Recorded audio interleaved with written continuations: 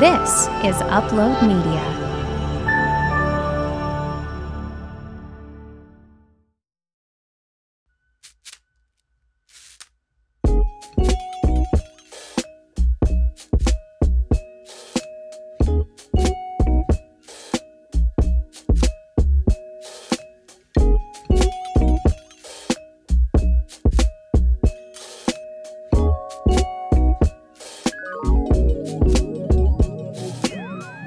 Hello, everyone. Hello there. Hello. Welcome back to Othered. That's right. Welcome back to Othered. Oh, No, you go. I want you to do it. you were going to say your favorite podcast. Well, that's what I was going to say. I was going to say with your favorite hosts. Well- Your favorite pod, your favorite peeps. Yeah. It's Sarah Bitches and Caleb Hoes. I was going to say hose. Yay. Oh my God, we're so in sync. That's so cute. Oh, I forget where I was or what we were talking about, but somebody brought up like this old thing that we used to do like in the 90s and like the early 2000s. We call people sluts. Oh, yes. Like, what's up, sluts? Hey, slut. Yeah, apparently. It's like very Mean Girls, you know? It is very Mean Girls. Yeah. Apparently, we weren't as like feminist as a people No. back then. I think that's also when we were calling people gay for like, you know, being stupid, you know? That's gay. That's gay. Yeah. And then Hillary Duff had her famous advertisement that was like, you shouldn't say that. Thanks, Hillary. Yeah. Done. Gay Say rights. less, Hillary. Say less. Ever since she spoke those words, I've never used that term again. Exactly. Cheers to growing. Hashtag growth. Anyway, welcome to our pod. Produced, distributed, recorded right here in the heartland of the Midwest. Cedar Rapids, Iowa. Everyone's favorite city. Oh my God, Cedar Rapids. Hooray. See Crap Town. We love it here. I actually do like Cedar Rapids. I don't. Okay. Well, I like the Midwest. Good. Hope you come back after Europe. Okay. Well, I will. I'll be here. Okay. You can't get rid of me that easily. Good. Caleb and I are having a lover's squabble today because he told me he was going to Europe and I wasn't invited. And then he told me he might not come back. I was joking. Well, that was not very funny. You didn't think so, apparently. No. Okay. Well, I'm sorry. Have you ever heard the song Insensitive? No, I don't know what that is. Well, you should listen to it. But who is it by? I don't remember. Okay, But well. it talks about the fact that you're insensitive. Oh, I could not gather that from the name of the song. Craig's going to pull it up. Oh, thank you. We love it's from the 90s. Oh, it's. I love a moody white woman. Who was that? Say Jan Arden. Yeah, I've Jean. never heard of this. I feel like this was a one-hit wonder. Are you sure it's Jean? It looks like Jann. Jan. Oh, whatever. I can't fucking see, okay? Okay. Well, we're about to hear the song, and I'm really excited about it. This is a good depressing heartbreak tune for me when I feel like I'm being treated poorly by men.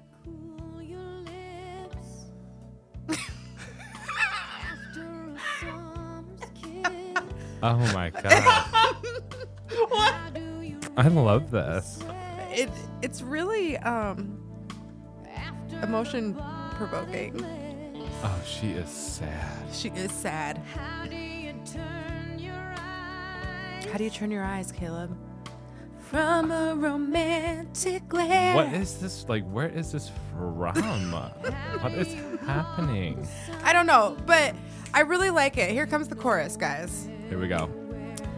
Oh, I really should have known by the time you drove me home by the vagueness. There we go. Your casual goodbyes by the chill in your embrace. The expression on your face that told me maybe you might have some advice to give on how to be insensitive. When is this from? Is what I want to know. What era of music? I feel like it's one of those like. It was posted in 2009. Well, it's Oh. from the early 90s. Okay. I'm going to guess like maybe a 95 or 6 or. Okay. Oh, it's a 97er. Okay, Oh, 97er. see, there you go. There you go. I was close. Yeah, So it gives off 90s vibes. picture little 7-year-old Sarah in her yeah. room playing her Sony boombox. Right. Jamming out to the sad girl song Insensitive by Jan Arden. Cute. Circa 1997 in her parents' house. In my parents' house, Oh. crying. Of course. That Because, poor baby girl. Yeah, my little crushes didn't like me back Yeah, because they didn't like oh. black girls, but I didn't know that at the time. I didn't have the verbiage. Anyway, Okay. Womp. we were going to have a happy day or We a were. serious day. I feel like when I first saw you today, I was like, okay, yeah, hooray. Talking today. I love my friend. Today is a great day. It's so sunny. It's so nice. And now it's like, oh, duh. Yeah. Oh, oofda. Are you Norwegian? I don't know. Sometimes I like to pretend that I am because I'm in the Midwest and there's a lot of, Scandinavian things Yeah. up here. So, Well, we used to say oofda a lot. yeah, it's my a thing fam. that people say. Yeah. Yeah. Yeah. Anyway, Anyway. what's been going on, boo? Well, I've been going to therapy and I've been going to massage therapy Ooh. and I've been going to sound meditation therapy Yeah. and I've been going to like a form of group therapy and I work Wow. and I sleep. Wow. I know. That's a lot of therapeutic time. I'm a mess. I was gonna say, do you feel like you're healed, but clearly not? No, I mean, I do feel like I'm good. Like when people ask me how I am and they mean it, like, how is it going? I'm like, I'm good. Things are fine. I'm managing, Yeah, like things are going. Okay. They're not stopped. They're not like blocked. Stagnant. They're not like, rough. Yeah, they're smooth. I wouldn't flowy. say that. They're going though. Okay. I like that. Life is still on its hinges. It's not unhinged. It's Where the got guy its was wheels last attached. week. It's still rolling forward. Got so it. whatever that looks like. But some days are better than others. So here we are. Yeah. Here we are. How about you? I'm cool. I got my period. Oh, thank God. Yeah, because I knew the way I was acting last week that something was going on. I feel like Is it always a surprise for you? no. I Like, pretty much know. something's going on. Yes. I remember last week when I was like, oh my God, I'm being so weird. I think I'm going to get my period. And you were like, not everything's tied to your hormones. And I was like, yes, it absolutely is for me. Like every time, and not everything, but I feel like I get to this place where the behavior that I'm encompassing is not at all rational or within any normal realm of me. Sure. And then I know that something is gonna happen, and it did, and it was fucking menstruation. So there we go. Well, we And know now what. I'm feeling more normal. Good. Yeah. Yeah. Your face is telling me something. Well, and I'm I don't- still upset with you, but Oh, I'm okay. feeling more normal. I just want you to know. So that's where I'm at. Oh. That was cool. What else?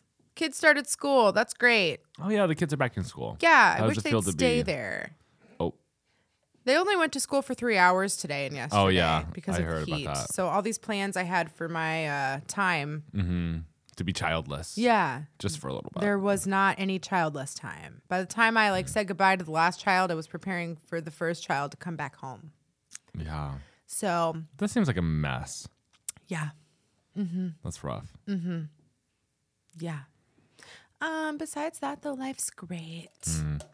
For some reason, it makes me think of like when there was a shutdown and like parents had to have their kids home from school all day, and parents were like losing their minds because they like didn't know how to Parent. parent. And not to say that like they don't know how to parent. It's more just like unending kid time. And I think that parents need breaks. Yeah. I support that, but it was kind of like tragic and also very funny.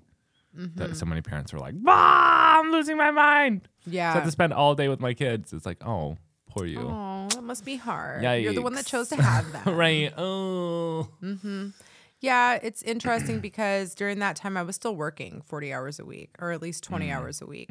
And my kids, were splitting time between our house and their dad's house. So I didn't have the unending parent time. And when I was home, I loved it, which is part of what inspired me to leave my corporate job. Yeah, interesting.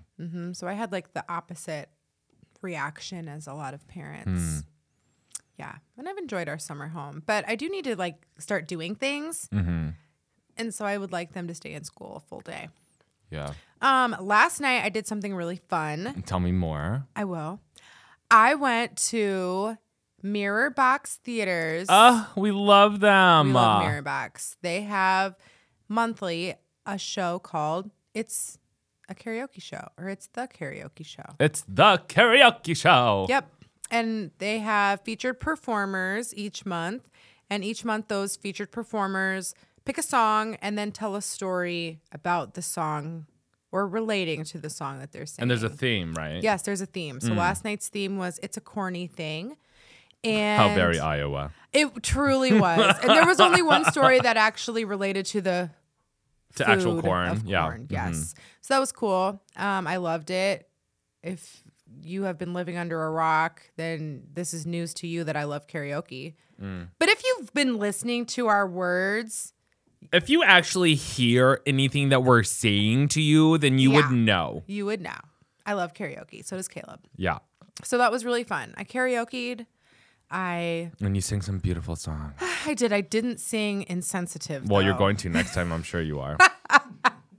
I can almost put money down on it. I won't, because no one knows that, and I want to get the crowd pumped. No, but the thing is about 90s music is that so many people do know it and they forget that they know it. Well, Except you and Craig me. didn't seem very moved by that tune. I felt moved, and it was my first time hearing it. I thought it was beautiful. and you. it kind of jumped around a little bit, and people were talking over it. Yeah, me. Yeah, you. But I was moved. So what I'm going to do after recording this episode is I'm going to go into my car, watch, and listen to the music video. Yeah, watch the music video. It looks dramatic AF, and I'm so into it. Yeah. Yeah, it's a good song. It's probably not. I've never heard of anything else by her. But anyway, I did karaoke. I love karaoke. It makes my inner child scream with glee. Glee. Yes. Okay. I get love it. And that's that on that. And that's so cute because that was at Mirror Box Theater, and they do that every Wednesday? Once a month. Well, once a month On Wednesday. on Wednesdays. So I don't know when the next It'll be sometime next month. Yep, sometime in September. Okay. And then in October and November and December. Oh, wow. Okay. That's how that works. Beautiful. Yeah. Thank you for Yep. that. So support local. I know you've heard us say that before, but it's really important. I want to see that theater thrive because they have extremely accessible shows. I love that. They're doing great work. They are. Great job, Kaven. Hey, Kaven. Hey. So what's been going on? What are we talking about today? Tell me everything. I will. So today I was thinking, Caleb. Oh, yeah? Yeah. For the first time all day, I was thinking. Oh. Just kidding. I thought earlier. I was thinking that we could talk about therapy. Oh, my God, yes. And I'm sure we don't talk about therapy enough here. Right. But And I'm so into therapy, as you can tell. you are. You're doing therapy in a myriad of ways and settings. But specifically, like what we have to gain from therapy or what we've gotten this far. What our own personal experiences of therapy have been. What our own personal takeaways have been. Yeah. What our therapists have been telling us to do and to process. Yeah. Oh, okay. I love that.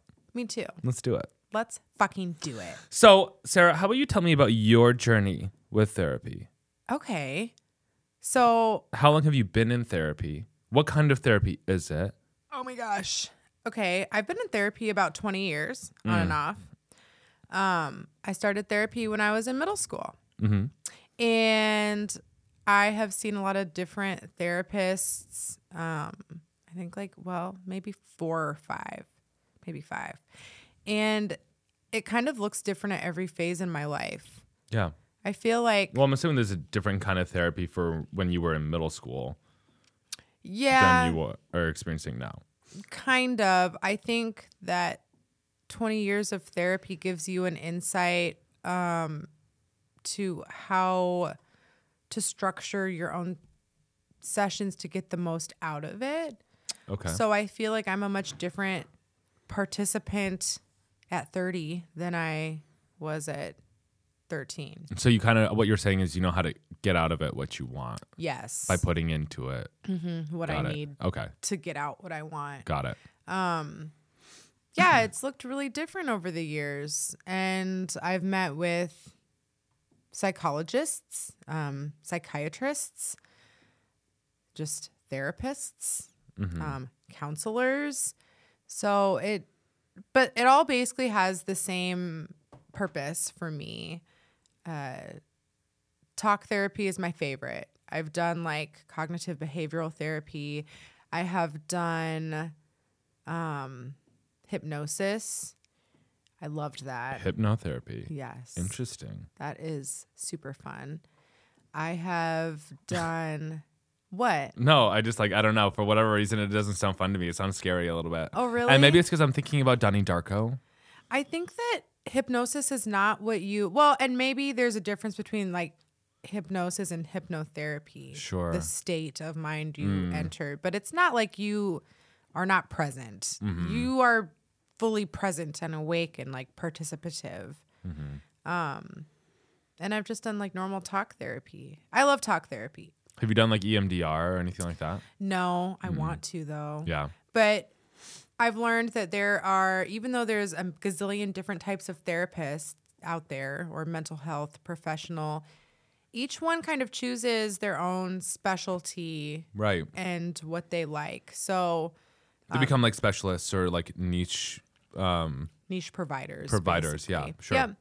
And yeah, it's just all looked different at different times. So what does it look like for you now as a 32? Just 30. 30.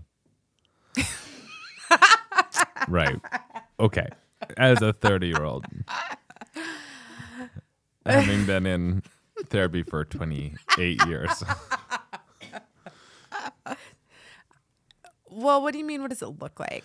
Well, what is the kind of therapy that you're getting now, and So what does right it now look I like just do talk. for you, and how did you find the therapist that you have now? Because you were talking about how their therapists are doing different things; they find specialties or whatever, and you finding the therapist that works for you. So I do talk therapy, just normal ass talk therapy, like the shit you see on TV. Sure.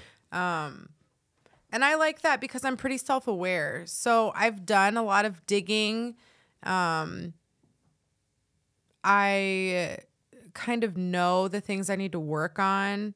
I think that's one thing that helps is if you can pinpoint very specific goals to try and achieve or to use as like a progress marker. Sure. That's helpful for you and your therapist. And before seeing my therapist, her name is Amanda. Hey, Amanda, I love you. My therapist is named Amanda too. Shut the front door. I know. How the crazy odds? is that? So cray-cray. Before meeting Amanda, I had seen primarily white men. Cis, hetero, white men. Boo. Ew. No, just kidding. Love you, Craig. Love you, Craig. But as I feel the love. as a black woman, they can't relate to me at all. Right. Really. And as I entered adulthood, I actually asked my last 2 therapists if they could recommend for me a female minority therapist. And neither one of them could. One was a man, one was a woman. And they're both like, oh, man, we just don't know anyone. And I was like, okay. So I ended up asking my general care provider, who happens to be a black woman. Shout out Dr. Awa, who I love. Because after all of the awakening that happened in 2020, I really started placing my attention, I guess, and prioritizing spending my money with people who actually share the same values as me. So whether that was buying clothing or, sending my insurance money towards those people. So I found a Black general physician who I've been seeing for maybe like 7 or 8 years, Dr. Awa. And I asked her, I'm like, I need a female minority therapist. And she was like, okay, well, there's not very many, unfortunately, but let me think about it and I'll get back to you. And she actually called me at like 8 o'clock on a Friday night with a list of like 3 because that's all there are here. So one of the providers she recommended, one of my really close friends already saw. So I was like, I need my own personal therapist. You don't want there to be a conflict of interest or right. whatever. Yeah. And then I found Amanda and met with her, and I felt immediately comfortable. There are things I want to talk about in therapy, like my activism or the racism I experience, or even my use of psychedelics, or different addictions that I have had or maybe will have in the future. I want to talk about single parenthood. I want to talk about co-parenting.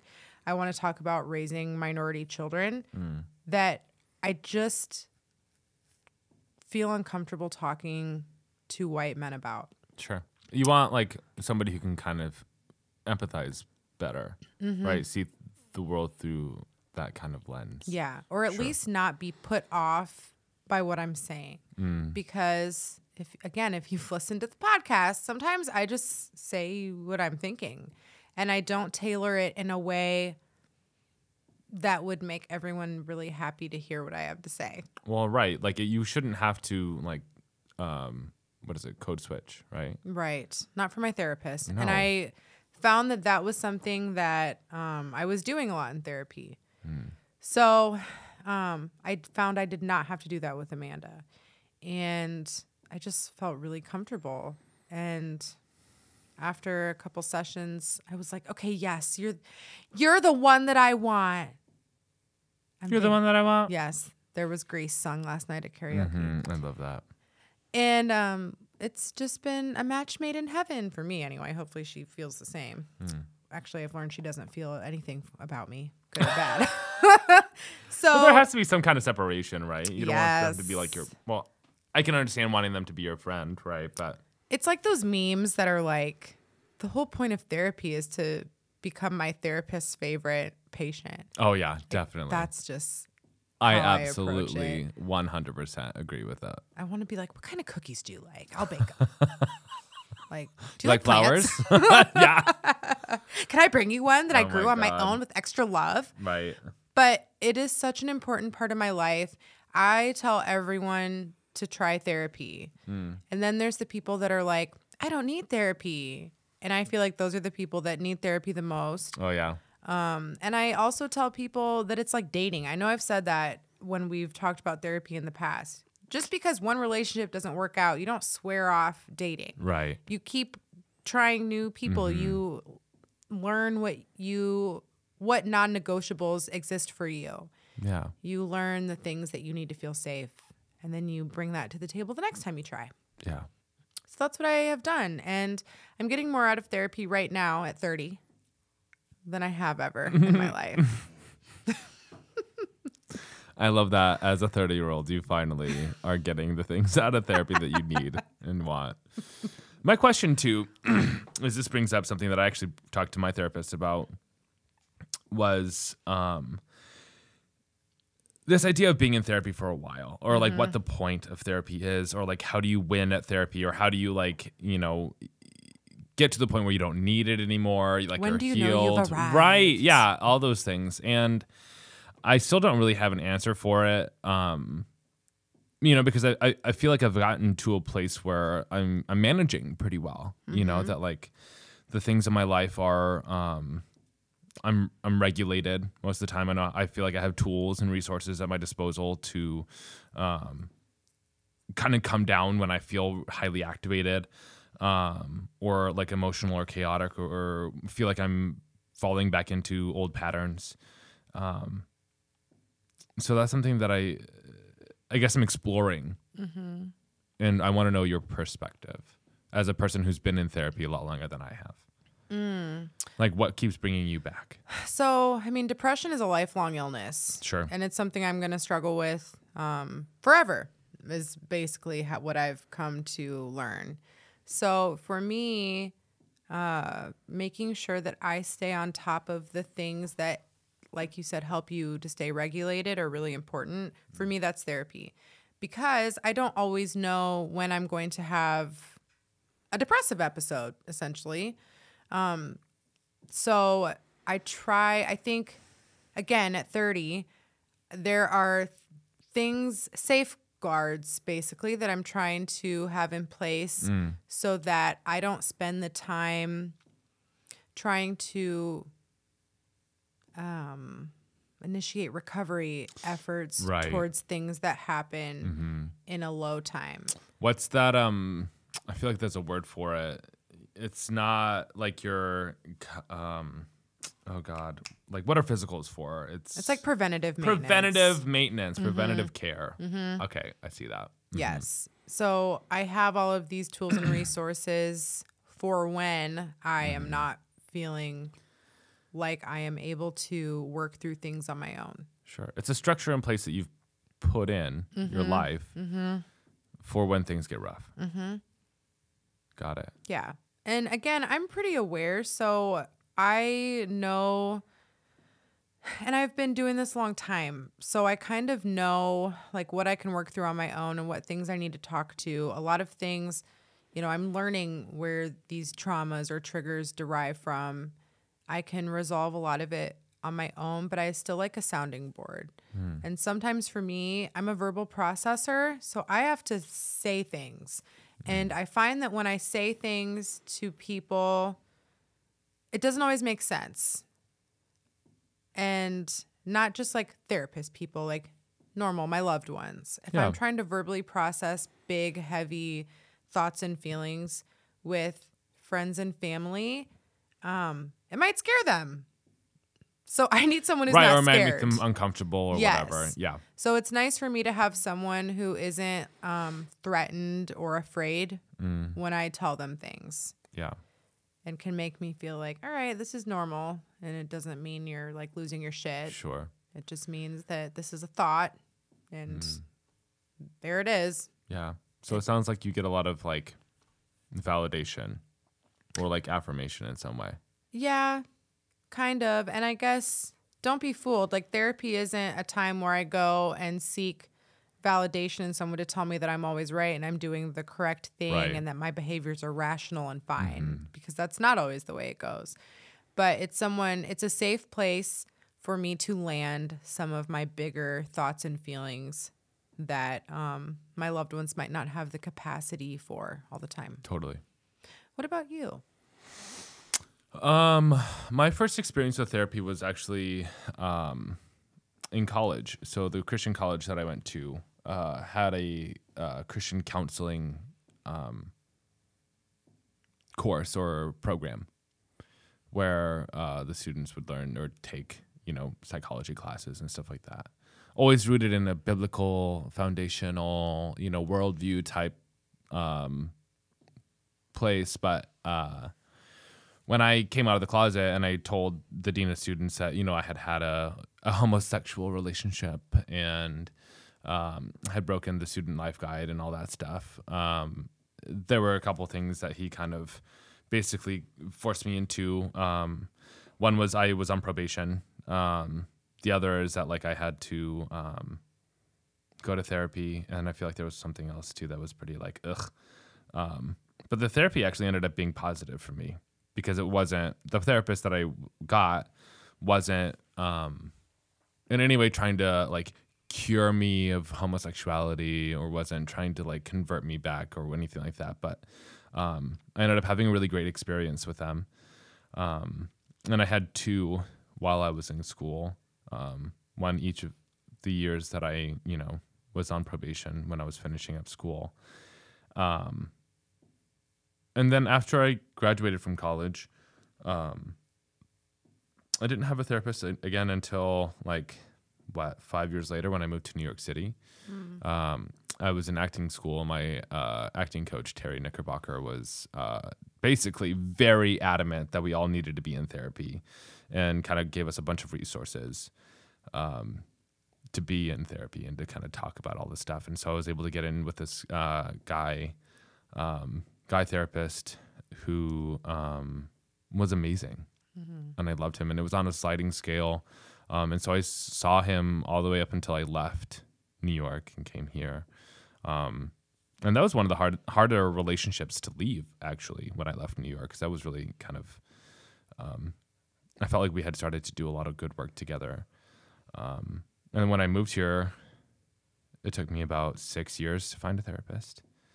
And I got in with this girl named Amanda, and I found her through Psychology Today, which has that resource, basically, has a directory almost of therapists, and you can kind of put filters on and whatnot. And I found Amanda and reached out to her, and her whole approach is her specialty was LGBTQ focused and dealing with people who are dealing with a transition, being trans people or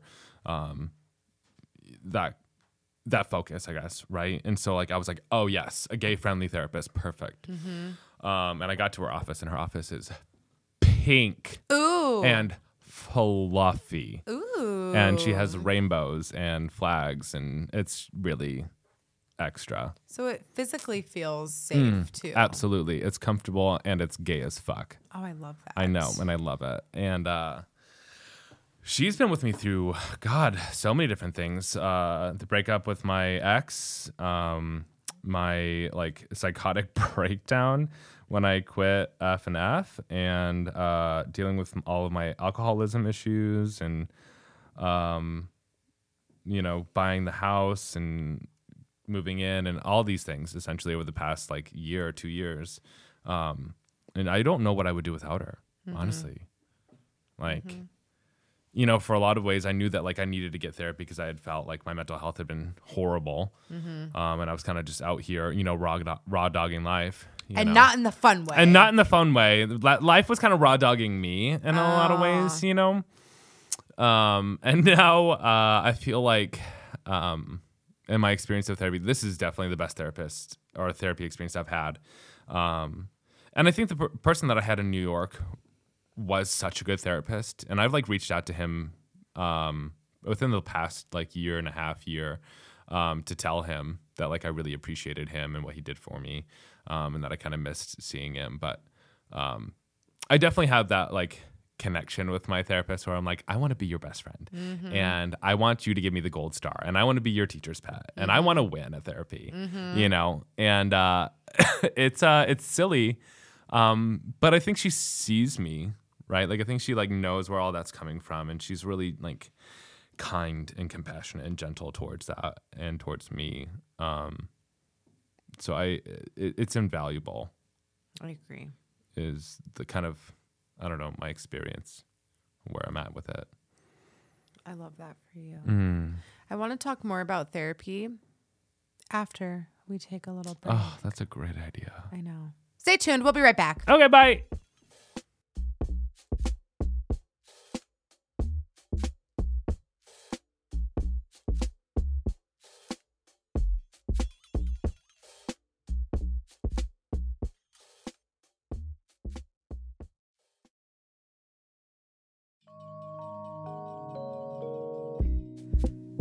We're back. We're back. With your favorite podcast, Othered.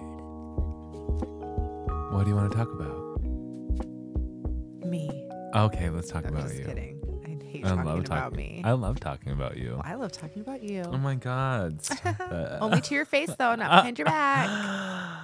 Thank you. I appreciate that. You're like a real friend. Yeah, if I'm going to talk shit about you, I'm going to fucking tell you to your face. Right, yeah. So do you have anything to tell me to my face? I already told you. Okay. How I felt. Yeah, you're upset. I get it. Anyway, Anyway. Sarah, what I want to know. Uh-oh.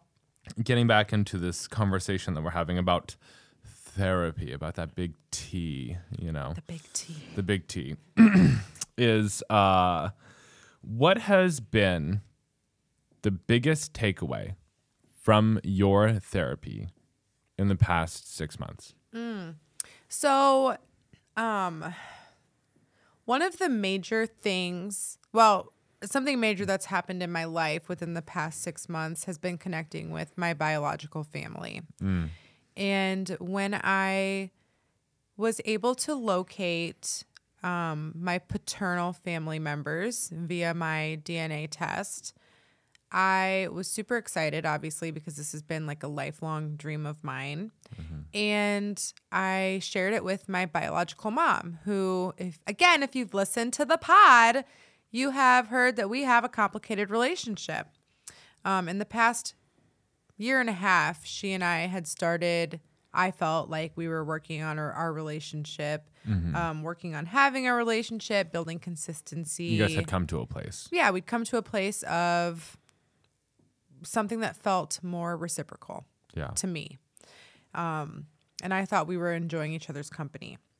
So when I shared with her that I had found some siblings on my paternal side and also another sibling on her side of the family, she basically was like, well, bye. That's it for me here. Wow. I'm out, which was really hurtful. So I have some huge abandonment shit just because of adoption and relationships gone wrong. So that was big for me. That was very hurtful, obviously. When I started connecting with my brother and sisters on my dad's side of the family, they were all just immediately welcoming. We connected really easily. It felt like they were prioritizing me in a way that I had not felt from my biological mom or my sibling on her side of the family. And I remember telling Amanda like how excited I was that my siblings were excited I existed, because one thing I've tried to keep in mind through this journey is how I would feel if after 30 years of life, some rando popped up in my inbox on Facebook saying that they were my sibling and that their parent had given, had a baby that never came into fruition. And the myriad of emotions that would make me feel. So I've always tried to keep that in mind and be respectful of however my siblings felt, whether they were receptive and happy I existed, or if they, didn't want to talk to me, or if they were angry or resentful or whatever. So when I was telling Amanda how excited I was that they were excited, she said something that'll probably always play in my mind for the rest of my life. She was like, see how it feels to have someone love and appreciate and welcome you for being you, and you don't have to do anything. And I was like, God damn it, Amanda. She hit the nail on the head. She hit it. And that's probably the most profound thing that's happened in therapy. Like having someone identify that for me. Because I am a huge lover. I love everyone in my life. Yeah. To a fault. You really are. Yeah. So even though I don't always sound like I'm a lover. Is it fair to say that you're like a lover and a fighter? I mean, I love so much that I will fight. How about that? Okay. But if you're in my life, I love you. And it takes a lot for me not to love you. So I can put up with being treated pretty shitty sometimes. And I shouldn't. But I also feel like I'm always trying to like win the affection of somebody. And I think that again goes back to abandonment and all the shit from adoption. But basically, the more you reject me, the more I fight for you to like me. It just is disgusting. It's one of my least favorite qualities about myself. And I really don't dislike that many things about me. Not because I'm a narcissist, but because I've worked really hard to accept the things about me that I may not find super rainbowy and sparkly all the time. But to have her say, like, here is a whole group of people that just accepted you and they just liked you, and you didn't have to pretend to be someone else. You didn't have to hide certain things about you. You didn't have to censor what you were saying. You didn't have to put in all this extra effort and be who you're not. You just showed up as you are and they accepted you. Yeah. And I was like, yeah, you're right. That really is a big thing, though, because I think that there's so much in our society, or sometimes even in my own upbringing, and this is a conversation I had with my friend a lot about, like, attaching self-worth to what we do and what we bring to relationships. And like, we have a lot of conversations about being codependent, and how it's been a lifelong work to reestablish our worth, our value in ourselves, as opposed to what we do or what we, or how we behave or whatever, instead of those things.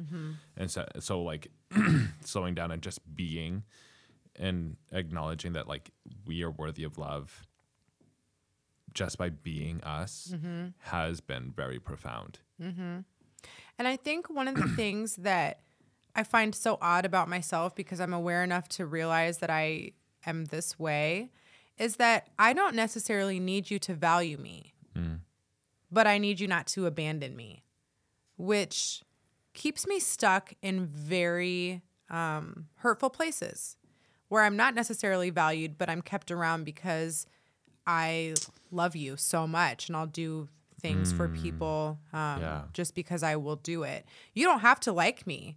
You don't even have to reciprocate my actions or feelings. I'm going to do the things I'm going to do regardless of how you feel. But as long as you are present in some capacity, that's all I need. So I think these relationships that I've built with my siblings have showed me, like, hey, not only are you accepted, but you're valued. And these people are going to reciprocate how you feel, and they're going to match your effort. And this is how it feels to be in healthy relationship. Right. And my friends too. I have been really lucky in the past couple of years to make really amazing friends who do match my effort and who do care about me the same I care for them, and who we can have healthy conversations about hard topics with. And I appreciate that a lot. But there's still that part of me that is willing to put up with the bare minimum, sadly.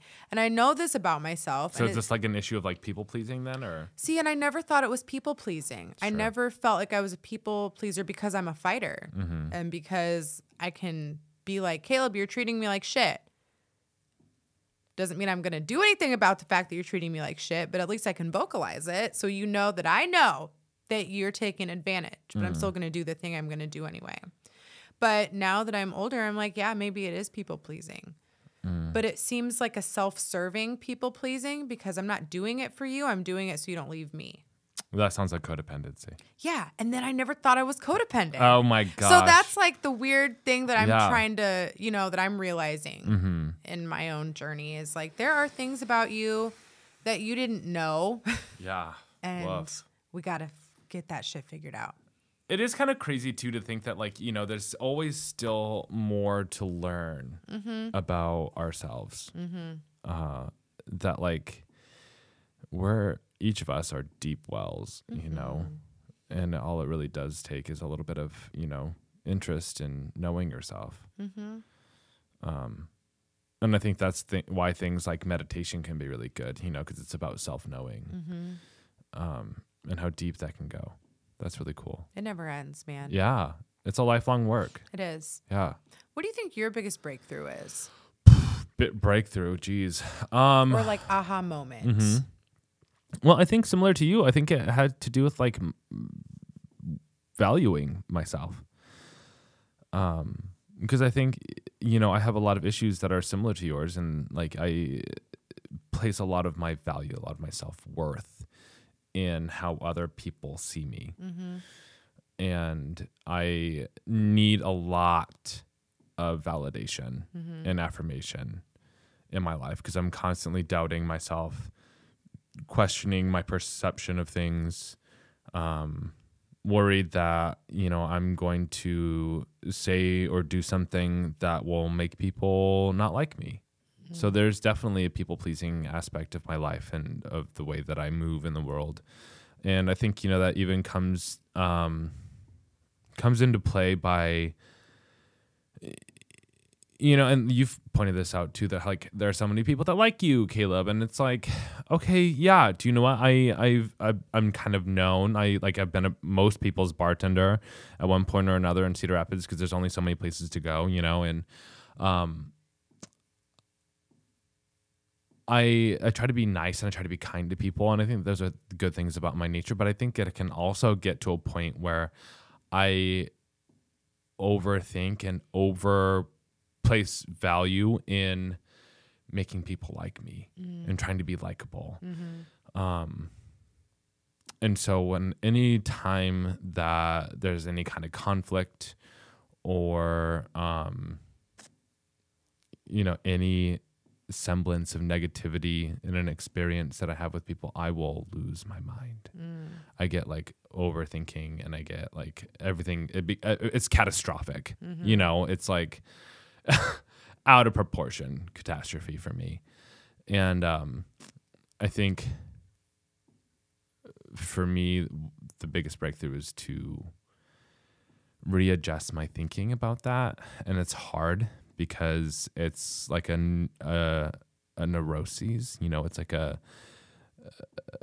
pattern in my mind that is hard to break.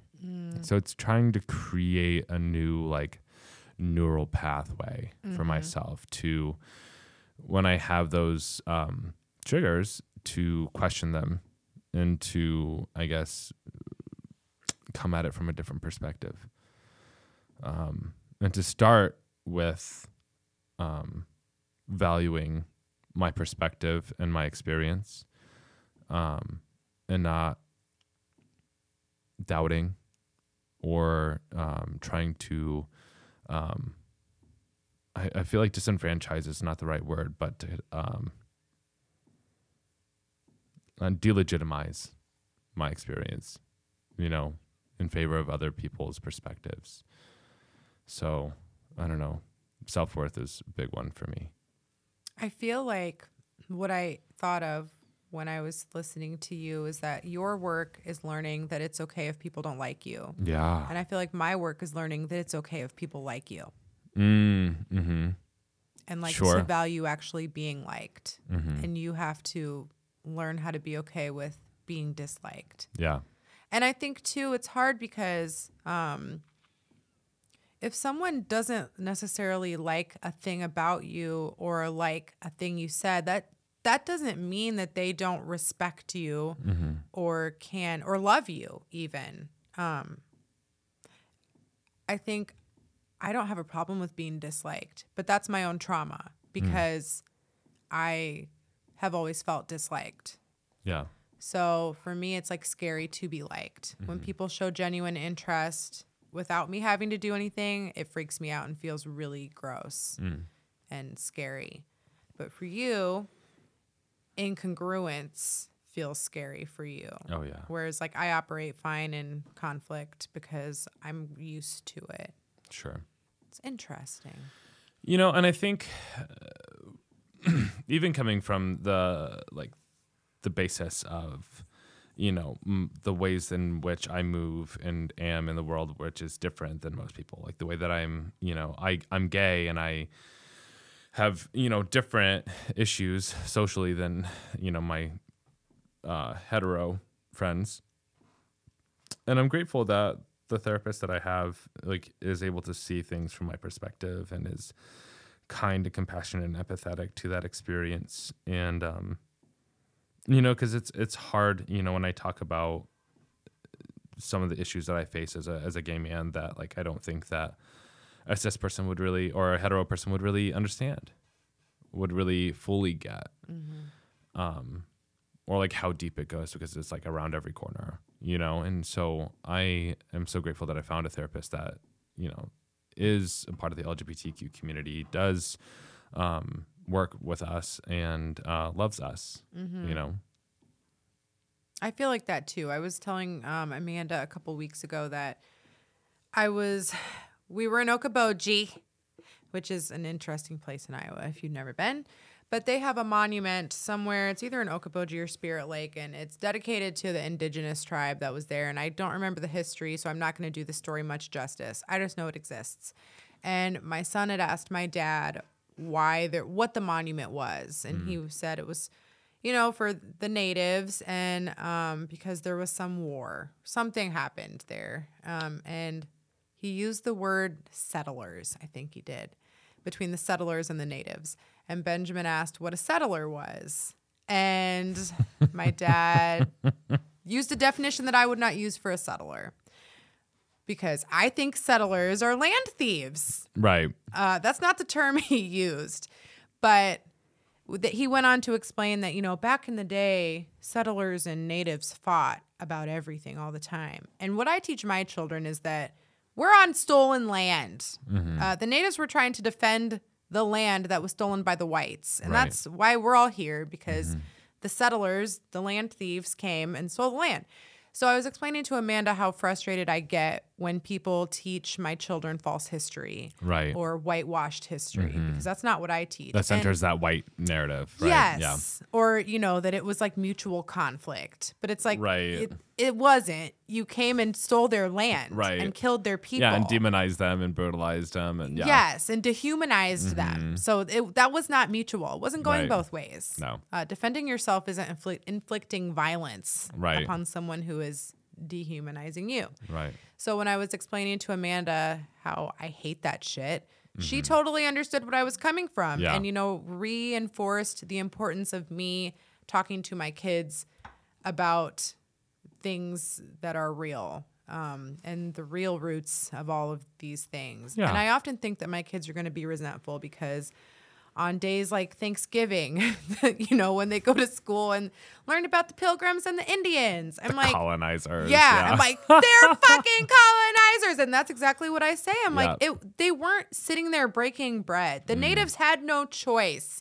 Like, at some point, you have to comply with your abuser so that you're not abused. Right. I mean, it's so nuanced and so deep. But to have someone understand why those things frustrate me and not try and argue with me, but be like, yeah, what you're saying is important and you need to keep talking to your kids like that. That means a lot. So you're right. Having someone that loves you and your community and the people that are important is a game changer. Yeah. That was something I did not have in therapy before. It's a game changer for sure. One last thing that I want to kind of bring up is and maybe this is just because my algorithm is all, woke and very focused on the things that I'm like liking and whatever, but I see a lot of like Instagram and TikTok like therapists and therapy speak, and I wonder what your perspective is on that it's becoming so much more like there's a bunch of people following these like social media accounts of therapists who are kind of like talking about trauma and talking about ADHD and talking about attachment theory and talking about codependency and all these different things. Like, do you feel like it's helpful or unhelpful? Both. Okay. Because I think it's bringing awareness and giving access to a lot of people who would not pay attention otherwise or would not have access to some of those terms. Sure. Without, when it comes to ADHD, I feel like, and I read this somewhere, and I never remember where I read things, but neurodivergency was created by cis hetero white men, or the term was, or the thought of a neurodivergent brain was created by cis hetero white men. And inherently, those were the people that decided that it was okay to enslave people, that it was, that proximity to whiteness was important. They created race. Well, it becomes part of that dominant culture, right? So there has to be a neurotypical in order for there to be a neurodivergent. Exactly. There has to be a dominant culture for there to be a subculture, yes, or like a culture to be subjugated or whatever. So I think the thing is, particularly around ADHD, is that maybe those people that defined the neurotypical stereotype weren't actually neurotypical, and that maybe neurodivergence is neurotypical. So I think that as a society, I would like us to dig deeper into some of those stereotypes. I have heard people, because I am one who was diagnosed with ADHD as an adult. Makes a lot of sense to me now as an adult, but some of those people that were diagnosed as children are like, you can't just be diagnosed at 30. So I feel like there are a group of people who run around calling themselves neurodivergent that might not be, because we all have different levels of neurodivergent traits. Right. Right? Like, squirrel. Yeah, I was people do that. diagnosed as ADHD when I was a kid, and I don't have. I know I'm not medicated. I don't feel like anytime that I've ever seen a doctor, they're like, "Oh, this shows up on your charts." It's like, no. So I don't know if that even is still a thing in my life, or does it go away? LOL. LOL. Yeah, I don't Doubt know. it. Helpful and harmful. Right. I'm glad that it's bringing more awareness to things, and also I don't want people to be self-diagnosing at home because these are actual trained. Well, it should be diagnosed by a trained medical professional, not by yourself. I think my problem with it is that it's taken out of context. It's making like a lot of big, general, sweeping statements about these kinds of diagnoses or these kinds of disorders or whatever. And I think I've seen a couple of memes or whatever that are essentially like, my TikTok therapist told me that I'm ADHD, or told me that that I have a narcissistic, abusive boyfriend or whatever. And it's like, okay, maybe, I don't know, but it definitely does seem that like, there's this aspect of like learning therapists speak or therapy speak, and then like throwing that into everyday conversation and becoming like these buzzwords that nobody really actually knows what they mean, or like within the context of, the actual diagnosis or the actual experience of those things. And it almost feels relatively toxic. I'm thinking Jonah Hill. Yeah. Right. And how that was a big thing because he was basically using his boundaries to control his then girlfriend's sexuality or her experience on social media. Right. And so in order to give like credence to his abuse, essentially. Yes. Right. Yeah. Yeah. There's a difference between setting a boundaries are for you. Right. You set them. You don't make other people set them on your behalf. Like that person either accepts your boundary or not. It's not really like a shared thing. Yeah. Yeah, I agree. It can be dangerous. And then one last thing. Oh my gosh. I know. You keep going.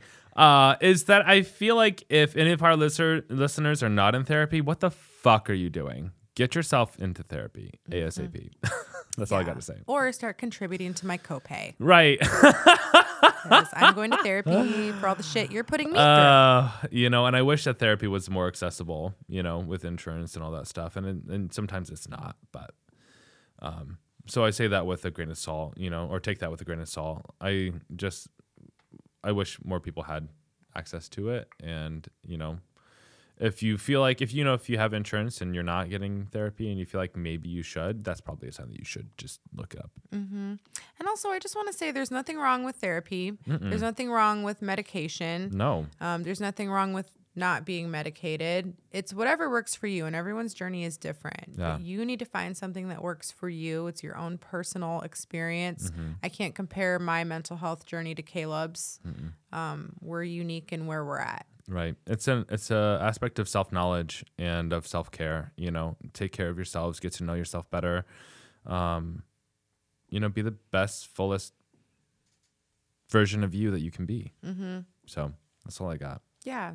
It is a long life, and you are the only one who is with you from day one to day final. Right. So if you don't like you're going to suffer horribly. What's that song? It's your life, it's now or never. And I ain't gonna live forever. Yeah, that one. It's My Life by John Bon Jovi. There you go. This ain't a song for the broken hearted. Thank you. Yes, that's the song I was going for. Thank you. Yeah. We love you guys. I like you. Oh. Go like, share, follow. OMG. That was disgusting. Caleb just fucking slurped his empty iced coffee on the mic, as we all heard. You're welcome. I love you. Bye. Wow, that was fucked up. Go follow us. Like, share, subscribe. We love you. Take therapy. Peace out.